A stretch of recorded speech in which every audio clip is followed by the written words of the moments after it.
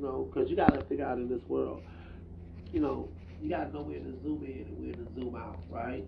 So when you zoom out and you look at the life from a big perspective, from the big picture, you got to be careful because now you looking at life the way God look at life. So now you form an opinion. Now you become judgment. Now you become personal. Now you part of the problem. But if you zoom in on whoever in front of you and you get so close to them to where you just give them the spirit of love and the spirit of kindness, then you part of the solution. Only time you look at the life from a big picture is when you're going through hard times. When you're going through hard times, look at the big picture, then you can see how blessed you are. But look at your big picture. Then when you look at the big picture of life, it stops you from feeling that heavy load of what you're going through, because what you're really going through is only because you zoomed in on it. Pull back, nigga. Pull back, and nothing gonna last, for better or for worse.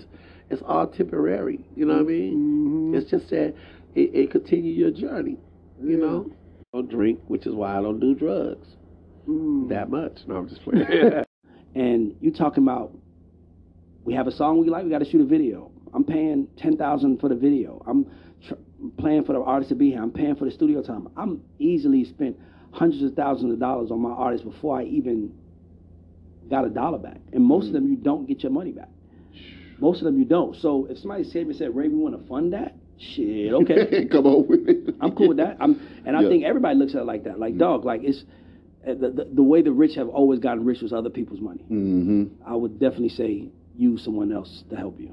So now I got a two-part question. Okay. As an independent CEO, what is it that makes an artist attractive to you? And then as a label exec, what is it that makes an artist attractive to you?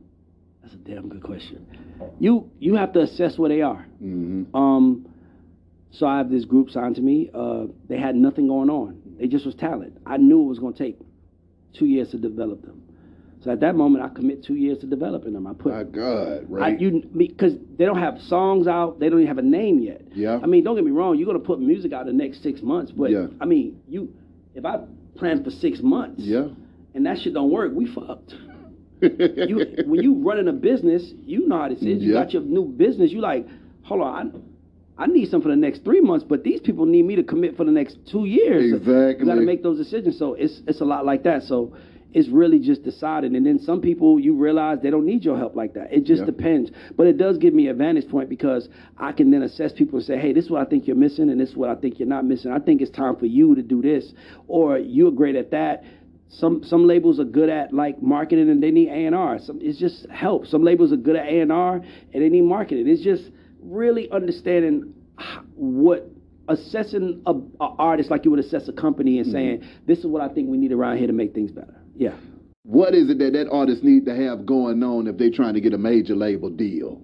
They should stop worrying about getting a major label deal. Ooh. No, I mean, even when you're in a major label deal, because, okay, so let me tell you why I say that.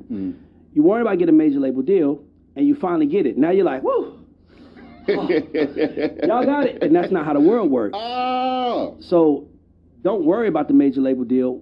Build it and know that they'll come. And the label will come also, but the label is going to come and take a load off of you. But if you're built to handle the load, it's like how I looked at my life. Superman is not coming to save us.